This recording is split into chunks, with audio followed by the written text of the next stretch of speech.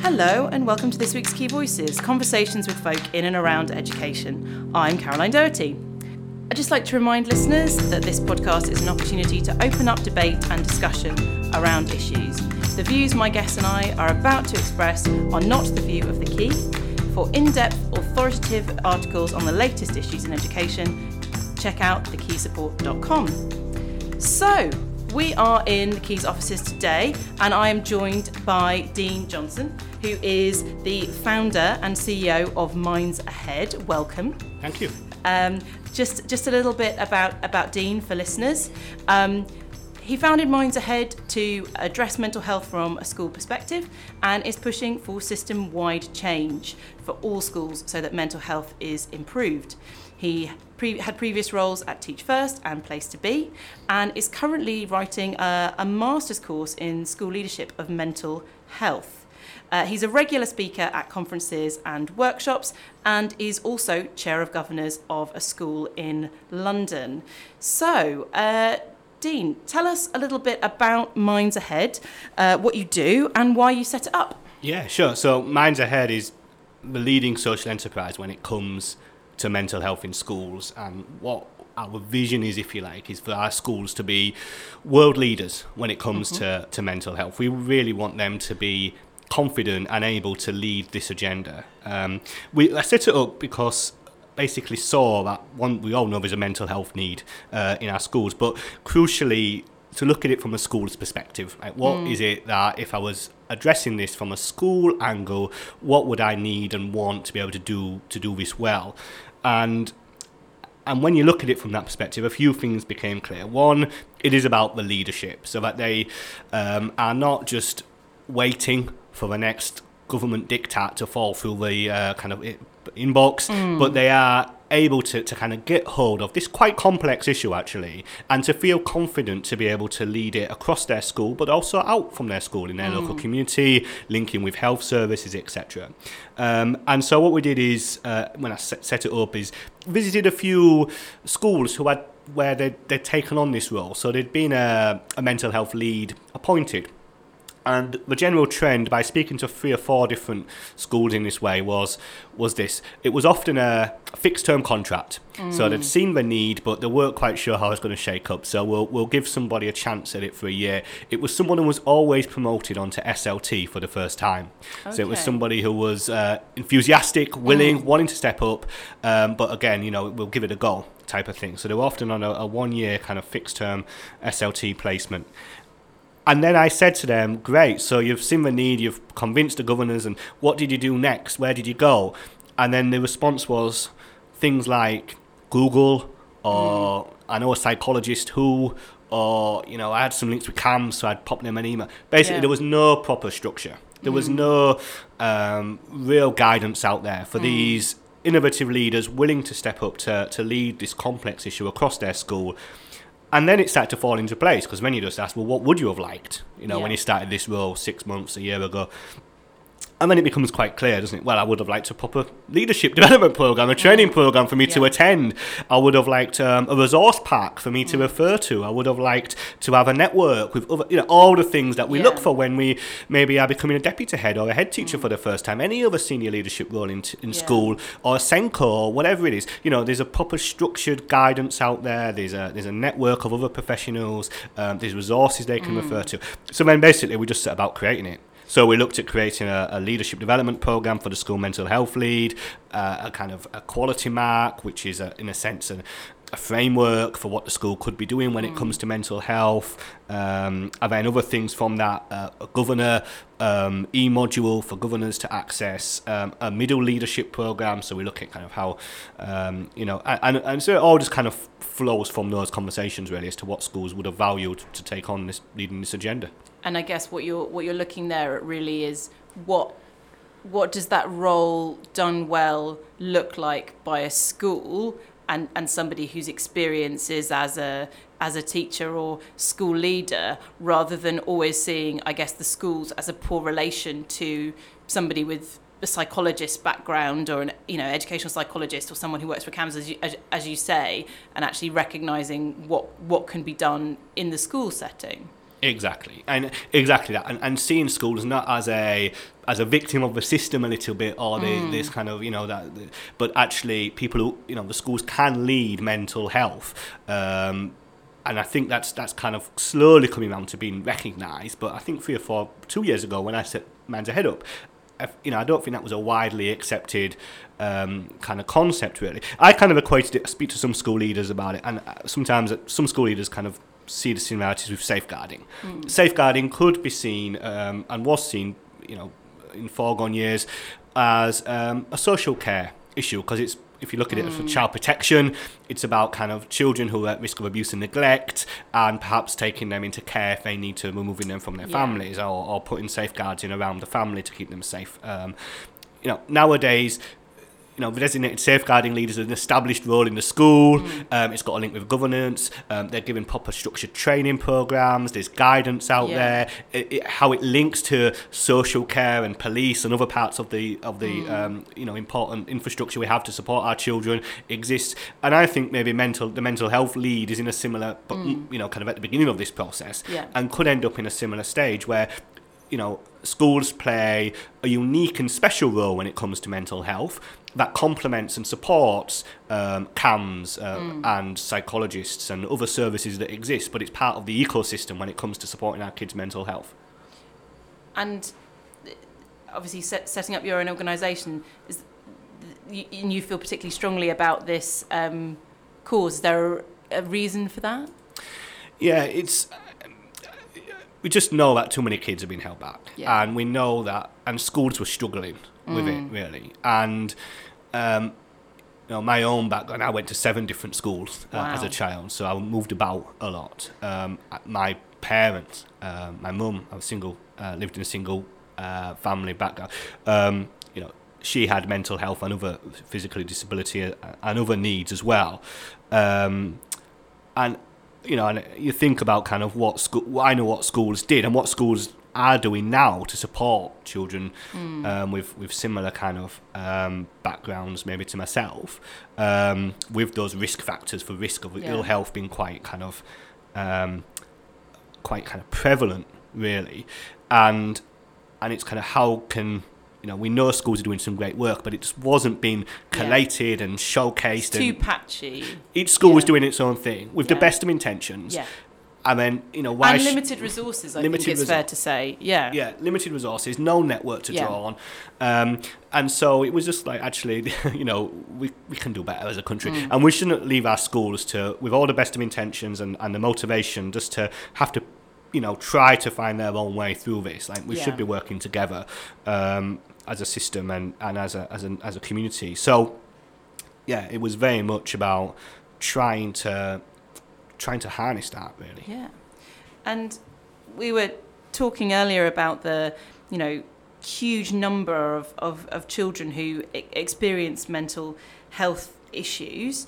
Why do you think the numbers of young people are increasing so significantly, and schools are really sort of struggling with numbers? It is increasing, and the answer is actually quite complex. I think there's not an easy solution. I think if there were, we would know it, and something would be being done about it. Some of the things that might be out there. So there's an increased awareness around mental health. People are more willing to talk about it. They're more kind of informed about it. The stigma's decreased, which helps with that as well. So you might end up with probably more incidents kind of being presented than maybe some of them would have been held back in foregone years. And that in itself is a good thing, because the earlier they can seek support, the better. And there's other things, the school pressure seems to be more intense maybe than it used to be, especially in all stages, but especially maybe in secondary. The impact of screen time and perhaps social media, but how more importantly that plays out in terms of family relationships and the impact that has on lack of sleep and other issues. So it's not I don't think there's not a silver bullet. This is what's causing the increase. There's definitely, the data in this country is quite strong. That is definitely a concern around teenage girls, and they're feeling very low self-esteem, low kind of aspirations for the future. that kind of kicks in around about the age 15, it seems, and that being very, very high, and that is a concern. We are leading to a generation of young women who have that. In terms of, if I was to kind of think of it in risk and protective factors for a minute, probably the best risk factor that could be reduced is lack of sleep. Make sure our kids and young people are getting enough sleep and undisturbed as much as possible. I say that coming from a house with a 3-year-old and a 1.5-year-old. Sleep. But yeah, sleep is a real issue. And actually, in schools where we've worked, where they've done surveys, they've actually asked the children what is limiting their mental health, and sometimes they've been surprised because sleep has come up top, and the children themselves recognising that it's an issue. And then probably the best protective factor is a very broad one, but relationships. Peer relationships with teachers and other staff in schools, family, parental relationships, are so important. And if there's good, solid relationships there, that can really help when things do become bumpy, because things do become bumpy for children and young people. But if there's a good network of solid relationships in place, that can really help to protect the child through any challenges they might face.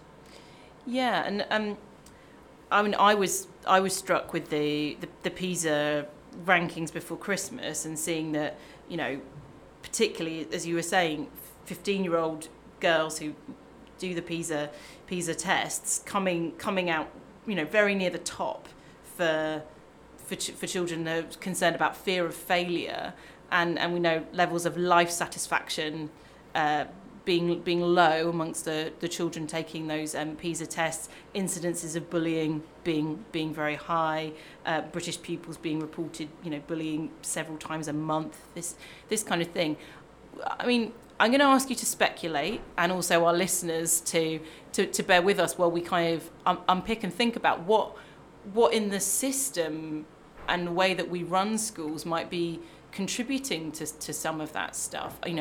Are the stakes around testing so high that fear of failure is such a big concern?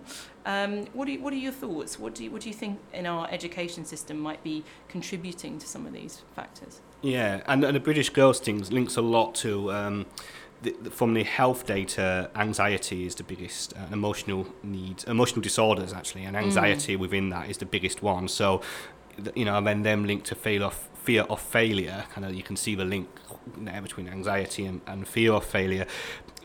It seems in the UK we have a very high, what you might call competitive spirit, and individualised approach to wanting to kind of compete, which is different actually to some of our other countries, for example in the PISA, where collaboration comes through more strongly, and girls, the PISA found, are less, high stakes competition has a stronger negative impact on girls' mental health and well-being than it does for boys, it seems.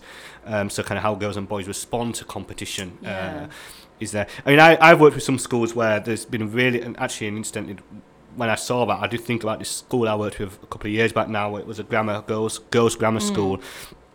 So it was all girls, but it was such a high competitive spirit. And for example, they were talking about girls not entering to do things if it meant they weren't likely to come top.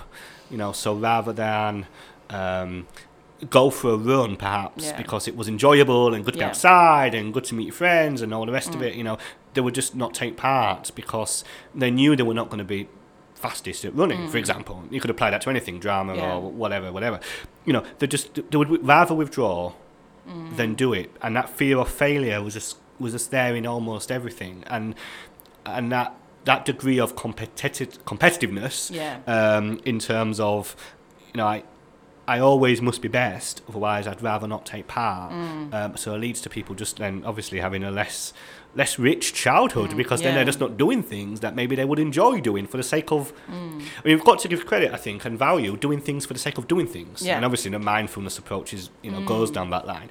But some of our school system, really doesn't value doing things for doing it. and just doing things to achieve and succeed, and that's important as well.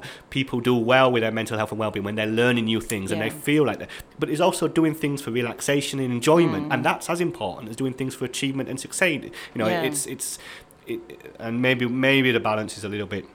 The life satisfaction piece, sadly, again, girls come out lower than boys for that, but yet with all of our 15-year-olds, as you say, life satisfaction is very low.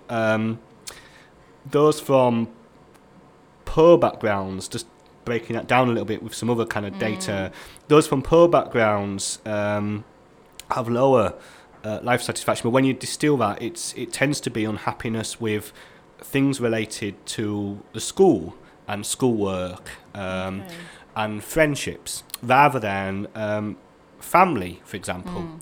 So, it's not just as simple as saying, poor children have lower life satisfaction. It's actually something about how the poor children are then fitting into society, i.e. fitting in with their peers or fitting in with what their expectations are in school and stuff. Whereas in the family, they're actually quite satisfied. So again, is there something in the system or the way we're kind of running our schools or whatever that's just not making these children feel as inclusive and valued as maybe, they could be? And with social media, again, it's not a simple answer. Social media can have an impact if it's overused, but so can everything if it's overused. So there's something like overusage. But if that's taken away from friendships and sleep, then it's having a negative impact on mental health.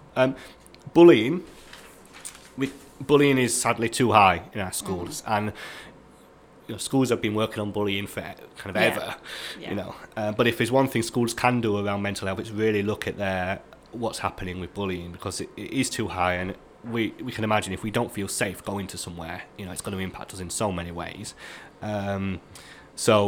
And interestingly, actually, bullying declines with age, whereas and well-being declines with age. So it isn't as simple as saying it doesn't explain the well-being scores in itself. There's something different about bullying and the well-being. You can't dismiss.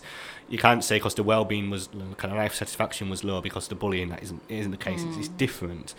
And some groups are at higher risk. So again, it's those groups you might think about who are kind of have a specific need of some kind, or in a smaller niche group maybe. And again, it's probably about feeling inclusive and feeling like they belong to a school. Where bullying has taken place, having the protective factors there, good quality friendships, good quality family relationships, good quality relationships with teaching and teachers and others in school can mitigate the effects of bullying on things like well-being. So, making sure the child has those multiple assets and resources they can draw on. And also, incidentally, bullying is often, because schools often maybe say that, it's online bullying, we can't stop it.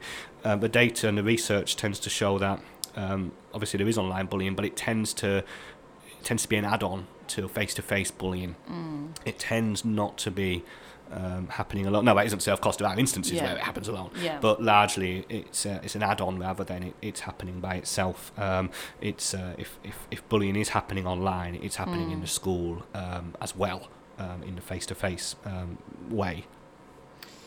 Yeah, and I guess just thinking of the sort of the broadest sweep of kind of different types of children and young people affected by mental health. We've just been talking about, anxiety about failure and, withdrawing from activities and this kind of thing, but also then thinking about children with social and emotional mental health needs who might also fall foul of behaviour rules in schools, then sort of being excluded from activities, or in extreme cases the schools themselves. And it really is that kind of full sweep through the school, and needs that whole school leadership thinking about, because all of these different elements can often be owned by different people, can't they? Yeah, they can, and it's quite complex and in different groups. And when we have worked with schools and they've done a survey and they've kind of identified, to see what's, before you start improving mental health, what's the current state, that kind of baseline. And it's quite surprising because often the schools will come back and say, the survey flagged up the 85-90% of people we knew about, but actually these 10% or whatever, we didn't. There was some here we just were not aware. We would never have thought that they were, feeling like this or whatever. So it is maybe sometimes those hidden needs that are not, and they're partly hidden because.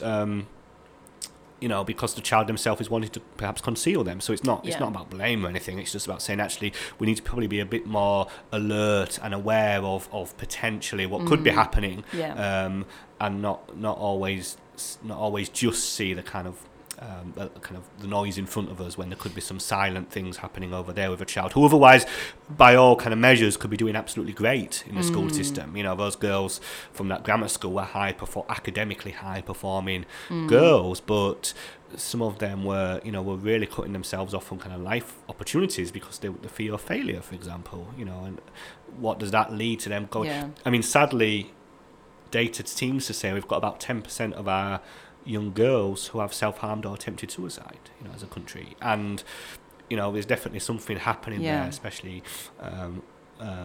with those teenage girls. That's a big concern. I know for the public health and the kind of NHS side, they're really concerned, but they're not showing up in the SEND data. So the school data, they're not flagging those, probably because they've got an educational need. It isn't inhibiting their probably doing quite well at school. But they have a need of nevertheless. Yeah, and I'm curious to know what you think about the government's mental health strategy, and their promise to have a kind of lead in every school. Do you think this is the right approach? Is policy moving fast enough? Is there enough connection between health and education on this? What are your thoughts? Yeah, I mean, we design.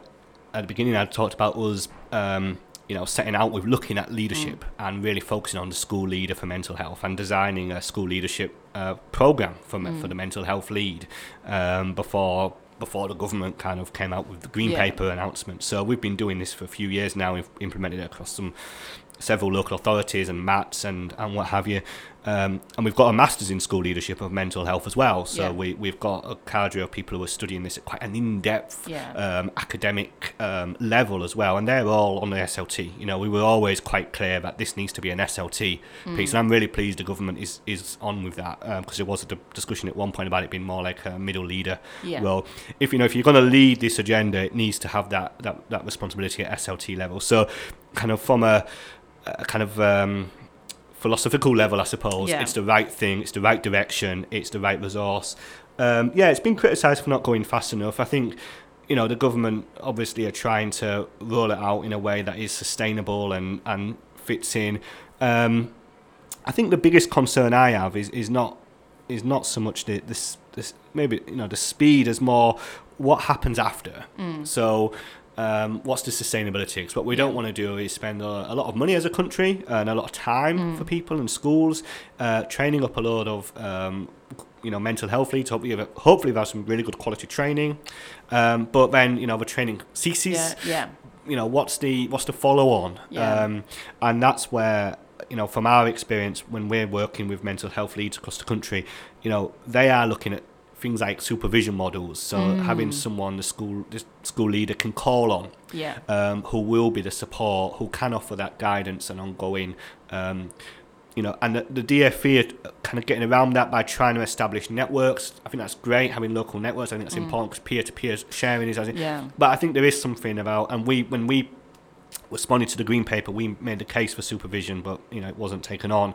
But we think there is something around having that kind of supervision style support for the mental health leads, so that they're carrying the case perhaps for obviously overseeing mental health across the school, but they're also in some cases be aware of children who have accessing specialist mental health services, children who are at high levels of need, with high mental, which and they're taking that home in effect, and it isn't fair for us to just expect them can kind of without, where do they go to? Who do they refer to? Who do they seek for guidance? And it's something that I know we've spoken about on a previous podcast, actually, in relation to designated safeguarding leads as well. That it's a huge, taking this knowledge and information and these interactions with children who are deeply distressed away with you at the end of the day is not like your average day job, and people need that support